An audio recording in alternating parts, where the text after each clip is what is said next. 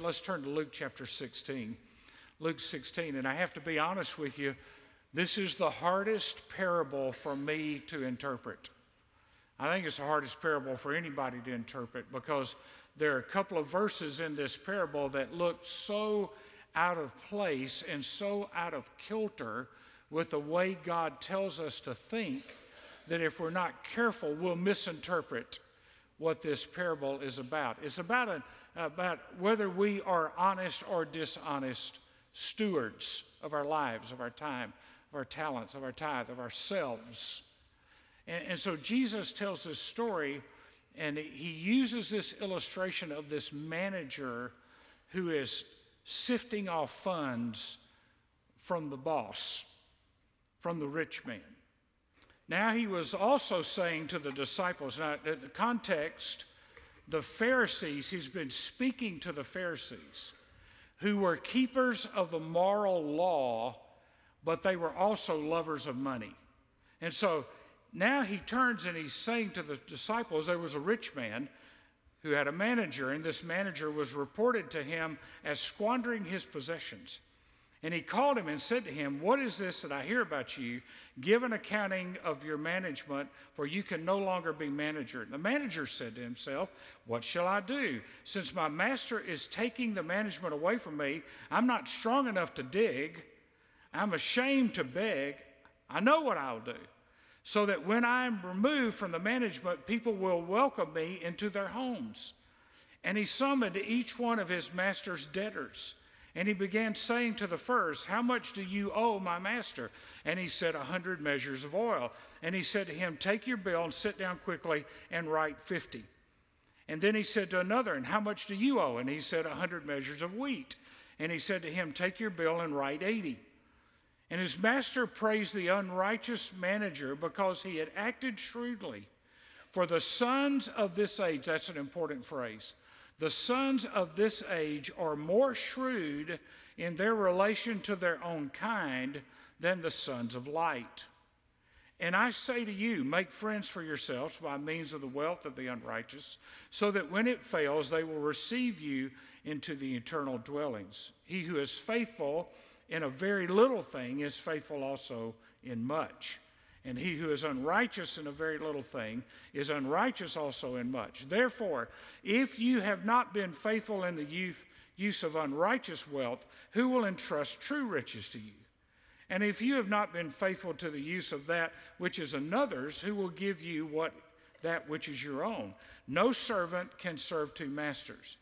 For either he will hate the one and love the other, or else he will be devoted to the one and despise the other. You cannot serve God and wealth. Now in Luke's gospel, he's done a successive line of parables dealing with stewardship. Let's just look at them real quickly. This one, the dishonest manager, that's verses 1 through 13. Then he rolls right out of that to the rich man and Lazarus in hell. That's Luke 16, 19 through 31. Then he talks about the rich ruler, Luke 18, verses 18 through 30. And then if you skip to chapter 19, there's the story of Zacchaeus and of him giving half of his possessions to the poor. So these parables on stewardship are directed into two areas. They're directed to the Pharisees who were lovers of money, but they're also directed to the disciples to tell the disciples how to think about stewardship, how to think about what you have. And you have to remember, Jesus lived in a poor country. 99% of the people in Israel at that time lived in abject poverty. They were lucky to have bread for every day. But here's the context, and the reason I stopped reading at verse 13. Verse 14, now the Pharisees, who were lovers of money, were listening to all these things, all these parables he's been telling, and they were scoffing at him. The word scoffing means to turn your nose up at someone. I mean, they just turned their nose up at Jesus. Their tone and their body language was, you have nothing to say to us that we want to hear. Verse 15, and he said to them, you are those, he's talking to the Pharisees now. Remember, he's been talking to the disciples. Now he's talking to the Pharisees. He said to them, you are those who justify yourselves in the sight of men, but God knows your hearts. For that which is highly esteemed among men is detestable in the sight of God. So he's told this parable. The owner says, hey, I've heard that you've been stealing money from me. Clean out your desk, and we're calling an audit. And so the guy panics. He says, I don't want to dig. I don't want to sweat. I don't want to really work outside in physical labor for a living, and I don't want to be a beggar on the side of the street. And so he's trying to figure out, what am I going to do? Where am I going to go? And he comes up with a solution. Here's a solution. It's very simple. He goes to the people that owe money to the rich man, and he says, if you'll scratch my back, I'll scratch yours. That's basically what he says to him. If you'll do what I tell you to do, then one day you're going to realize you owe me a favor. So what did he do? He goes to the first one and he says, hey, just give me 50 cents on the dollar.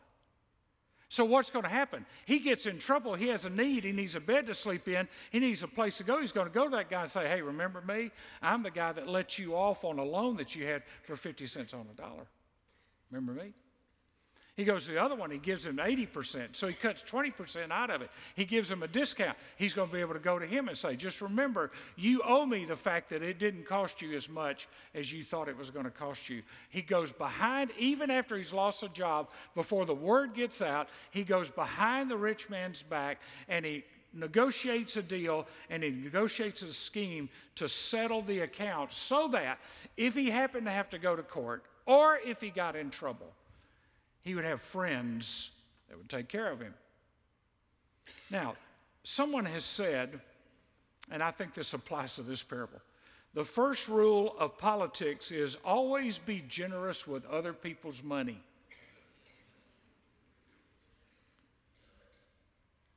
Did you get that? First rule of politics, always be generous with other people's money. They're always generous with your money. And this man was generous, squandering the rich man's wealth. And Jesus reveals two things in this parable. First of all, the boss, the rich man, and the manager were both unscrupulous. They were both unscrupulous. They were charging interest, and Jews weren't supposed to charge interest. And they were charging this high interest, and some were charging interest at that time up to 100% interest. And so they're both unscrupulous. Secondly, the manager's actions are accepted by the world system. The world would look and say, man, that's a shrewd guy. That's what Jesus said. The world says, this guy's shrewd. He's sharp. He's quick on his feet. The world would say this is okay. After all, if you don't get caught, it's okay. That's the world system. If you do get caught, weasel your way out of it.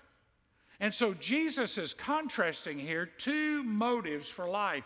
One is the love of money and self, and the other is the love of others. And he's trying to get his disciples to see that you need to think as shrewdly about loving others and the gospel as the world thinks about trying to be successful. So he's running a parallel track here. This parable is really not about business principles, although you can see some things here. It's really about the core of the heart, how we determine and make life decisions. You see, if I love myself and I love money, then it's going to be hard for me to love others and to love God. Look at the quote in your notes by Chuck Swindoll. According to Jesus, we have two choices: the dominion of evil inhabited by the sons of this age, and the kingdom of God populated by the sons of light. Unfortunately, the sons of this age consistently live what they believe, while the sons of light are often wishy-washy about their beliefs. The sons of this age play by the rules of the present world order with ruthless abandon, while the sons of light switch back and forth. So the question comes, are we as quick to seek the wisdom of God in how we do life as the world is and how it seeks wealth? Are we as quick and tenacious to offer grace and forgiveness to others as the world is to applaud those who are successful? So Jesus draws this parallel between the little and the much, between the unrighteous wealth and true riches, and he catches us off guard. I'm telling you, if you read this, verse 8 catches you off guard. The master commended the dishonest manager because he had acted shrewdly. That is not saying that he approved the dishonest manager. He's still fired. He still lost his job. What he's taking note of is he's quick thinking, and he's a good example of looking out for number one. This guy really looked out for himself, and the rich man noted that he looked out for himself. Now, don't forget, the owner and the manager are both at fault because they've charged exorbitant interest and they put out these loans at exorbitant interest, which the Jews were not supposed to do. So the owner is dishonest in the way he loaned the money. The steward is dishonest in the way he collected the money. And those who got a reduction in their debt were dishonest because they took advantage of an opportunity to take advantage of the guy who was dishonest, covering himself with the rich man. So everybody's a crook in this story. I mean, they're all just, I won't look at you, you don't look at me, I don't do this, you don't do. Let's just all play by the rules we want to play by. You see, the world is quick to think on its feet. And the church is slow to think on its feet. The world is quick to scheme. And the church is slow to strategize how we take the gospel to the world. We forget that the only thing that lasts for eternity are the souls of men and the Word of God. Nothing that we build in this life will last for eternity. I mean, we were talking this morning, some of us were talking about some of the new stuff at Disney with Star Wars, and they've spent $1.5 billion to $2 billion for an $8 million ride and area. And they thought nothing about it. They thought nothing about it. I mean, they just said, that's good, let's go. Let's just do it. In fact, the technology of one of those rides wasn't even developed at the time that they developed the idea for the ride. It wasn't even developed. And they just, $1.5 billion. Why? Because people like you and people like me are going to go down there and pay a lot of money for a ticket to do an 8-minute ride. That's why. And they know we will. They're shrewd. And yet, when it comes to the kingdom of God and the opportunity to minister to people and to take the gospel to the world, we sit and we put our hands on our wallets and we button the back pocket and we put our hand back there and we stuff our wallet deep down in our purse because we don't want God to get our money. And Jesus is saying, it's time for my disciples to be as sharp in investing in the kingdom as they are in spending for their own success. Spending for their own success. To be investing in the kingdom. So, what are the lessons learned? First of all, when it comes to the church. When it comes to the church, there are some things we don't have to pray about. Now, I know we're supposed to pray about everything, but there are some things you don't have to pray about. You shouldn't have to pray about whether I should be praying. We don't have to pray about whether we should witness. We've been commanded to witness. We shouldn't have to pray about whether we serve. Jesus said, if you want to be great, if you want to be successful, be a servant. The only thing we pray about in serving is where, in what area, in what capacity do I serve. We don't have to pray about, is the Word of God the final authority? It is the final authority. And by the way, we don't have to pray about whether we give. Because God's Word commands us to give. God's Word tells us to give. And you can argue the tithe if you want to. The tithe for the Jews was 30%.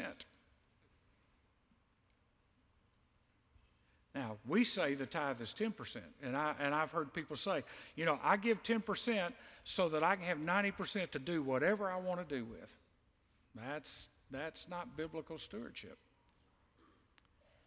You give 10% because that's what the law requires if you want to go with that, or you give by grace, which is always going to be more than 10%. Now, we talked about this a few weeks ago, but I want to bring it back up because now that you've eaten all the turkey and everything else and the sweets, and by the way, the average American, just so you know, the average American consumed 7,000 calories Christmas Day. So all of you that are planning on starting a diet program in January, you don't lift your hands. What God's Word teaches us about mammon, about wealth, about money, is that everything is from God's trust fund. When I get a paycheck, it comes out of God's trust fund. It's not really mine, but it is. But first of all, it's His. What should I do with what He's given me? How should I spend it? How should I invest it? Here's the principle. We've talked about this a lot.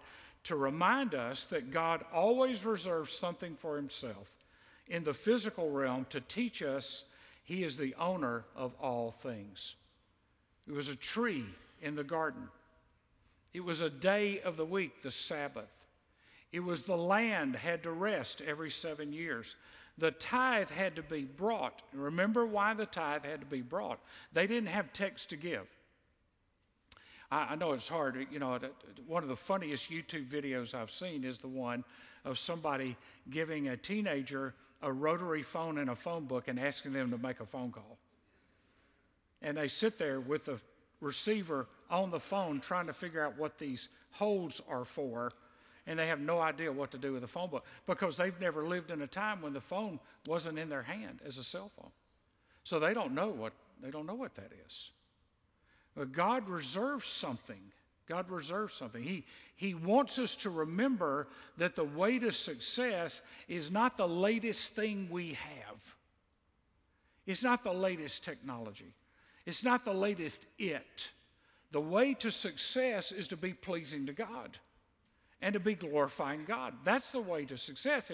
If we want to be successful, and every one of us in this room can be successful in the eyes of God. We may never be successful in the eyes of man, but they had to bring their gifts. Why? To sit under the Word. They couldn't text to give. They couldn't go to a kiosk out in the foyer of the synagogue. They couldn't go to the court of the Gentiles and find some place to turn it in. They had to go and sit under the Word. So when it comes to giving, God holds a part back to remind us that it's all His, and He gives us some of it to live off of.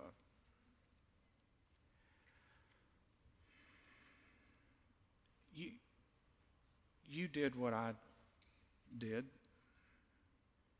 You spent more at Christmas than you planned to because you just couldn't say no. And if you're not careful, you'll do that to the point where you're in this massive credit card debt, paying minimum payments, and you wonder why you never get your head above water. And then when there's an opportunity to invest in the kingdom, you say, I just can't afford it. Because what you spend it on will be in a goodwill pile in 2 to 3 years. And when the opportunity comes to do something big for God,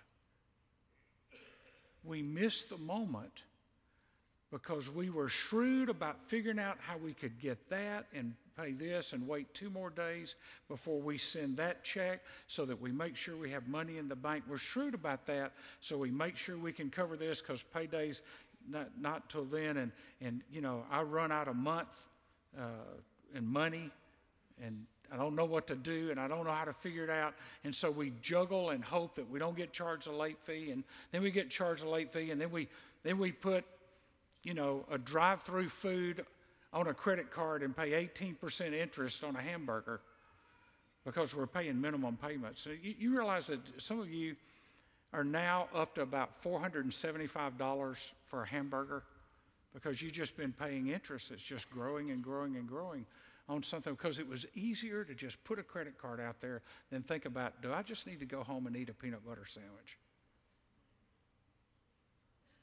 And then when the opportunity comes for the kingdom to do something great for God, to help somebody go on a mission trip, or even to put $1 in the box out there for that free coffee that you get every week and never put any money in there to help somebody go on a mission trip, that free coffee that you keep taking for granted that it's always going to be there because you never even put 50 cents in there. I mean, we average about, 300 cups of coffee and about $20. You do the math. Hey, I could help somebody go on a mission trip. Hey, I could have helped one of those kids go to Uganda. Nah, coffee's free. I'm shrewd. I'm just going to get it while it's free. See how we think wrongly about the way we are supposed to spread the gospel? Look at the Wiersbe quote in your notes.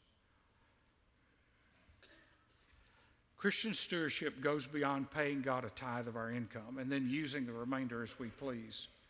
True stewardship means that we thank God for all that we have and use it as He directs. We are also stewards of our time. Can I tell you something? When it comes to sharing, money is not neutral. Money is neutral. It's not good. It's not evil. Money is neutral. What you do with it makes it good or evil. What you do with it. When it comes to sharing, Jesus said, I say to you, He's talking to the disciples, Paul said, to redeem the time. Why? Because time is eternity minted into minutes, hours, days, and years. We only have so much time, and it's gone. And then we have to give an account of what we've done with the time that we have. When it comes to stewardship, we often make lame excuses. I used to say years ago, this makes no sense now. I used to say years ago, if I ever win the Publishers Clearinghouse, I'm going to pay off Sears and go to McDonald's. Because we did what you did. We bought a refrigerator at Sears for $20 a month for 72 years. It was avocado green, which is never coming back in style. Yeah, and we make statements like that. Oh, if I ever won the lottery, if I ever won the Publishers Clearinghouse, I would do this. Listen, Jesus is not expecting you to do this. What Jesus is expecting is for us to be stewards of what we have. Not what we might want, but stewards of what we have, to be faithful in little things. You see, if you don't handle your money will handle you. If you don't handle your money will handle you. Jonathan Beasley was our youth minister from 1990 to 1995, and he was a single guy. And he said, I came up with a solution when I go to the mall and see something I want. I'd go say, man, that's a pair of tennis shoes. I really want those tennis shoes. Man, that's a pair of jeans. I really want those jeans. And Jonathan said, I didn't have to worry about a wife or kids or anything else. So he said, and he said, one day I got convicted that I would just go buy stuff because I wanted to buy stuff. And he said, so what I did is I took my credit cards and I put them in a block of ice in my freezer. And he said, if I'd go to the mall or I'd go to the store and I'd see something I really wanted, I'd go home and I'd put the ice block out on the counter. And after it melted, if I still wanted it, I'd go get it. He said, but most of the time, by the time that thing melted, I thought, I don't need that. I don't want that. You see, if you don't handle your money will handle you. That's why most people live beyond their means. That's why the church is not doing all that it should do in any church in America, all that it should do in the expansion of the gospel, because we are not using what God has given us wisely. Are we using our health wisely? Are we using our time wisely? Are we using our resources wisely? I want to tell you something. I'm looking forward to meeting people in heaven who I will never meet on this earth, because I gave to the International Mission Board, because I gave to the North American Mission Board, because I gave to the Billy Graham Evangelistic Association, because I gave to Campus Crusade, because I gave to the Fellowship of Christian Athletes, because I gave to Sherwood Baptist Church, because I gave to Meet the Need. I'm looking forward to meeting people who got saved because we planted churches all across America. I'll never meet them. But you see, if people hadn't joined together and shrewdly planned, here's how we can do something for God that's bigger than ourselves. We'll partner together and join our forces and our funds, and we'll build the facilities that we can invite lost people to come to. And we'll plant churches that those pastors can invite lost people to come to. And so all over America today, there are churches. There's a church in San Francisco that we planted 10 years ago that's running as much as we are in San Francisco. And there hasn't been a successful church plant in San Francisco in 35 years. Every one of them failed over the last 35 years until this church plant. And it's because a pastor went there and loved the city. And now he's got people that are coming from all walks of life. They're in the business part of town. He's got members of the San Francisco 49ers. He's got members of the San Francisco Giants. And they are planning big things for God. Why? Because we made a 5-figure investment as a church in them. So we get to be a part of that. Now, I want to tell you, that's the shrewdness we need. How do we partner and join hands with people to make a difference? There are a lot of organizations that you can give to, but let me just give you a little suggestion here. When it comes to feeding the poor, the International Mission Board of Southern Baptist Convention, not one penny to feeding the poor goes to administrative cost. You ought to ask that question of any organization you give to. Not one penny goes to administrative cost. When it comes to disaster relief with the North American Mission Board, not one penny goes to administrative cost. Every penny that's given to the North American Mission Board for disaster relief goes to disaster relief. Now, the world sets up systems, and then they get caught, and they say, support this, support that, support this, support that. And then you find out that the guy that's administrating that's making $3.5 million a year off of your $19 a month. And you need to ask yourself the question, am I being shrewd? Am I being wise in what I'm giving to and in what I'm investing in? Because everybody's asking for your money. But the only money that's going to last for eternity is what you give to the kingdom. It's what you invest in the kingdom. God's people need to be more shrewd than the world in the way we think about the kingdom. Verse 14, the Pharisees were lovers of money. It's a warning to us all. Jesus said, you are those who justify yourselves in the sight of men, but God knows your heart. In other words, he said to the Pharisees, you are the teachers of the moral law, but when it comes to money, what you say to your God is mind your own business. See, if you want to get ahead in this world, you can break the rules. That's shrewd, and the world accepts it. But if you want to get ahead in the kingdom, you lay up treasures in heaven. Luke 16:13, no servant can serve two masters, for either he will hate the one and love the other, or else he will be devoted to one and despise the other. You cannot serve God and wealth. I love this quote by Warren Wiersbe. If God is our master, then money will be our servant. Let's pray.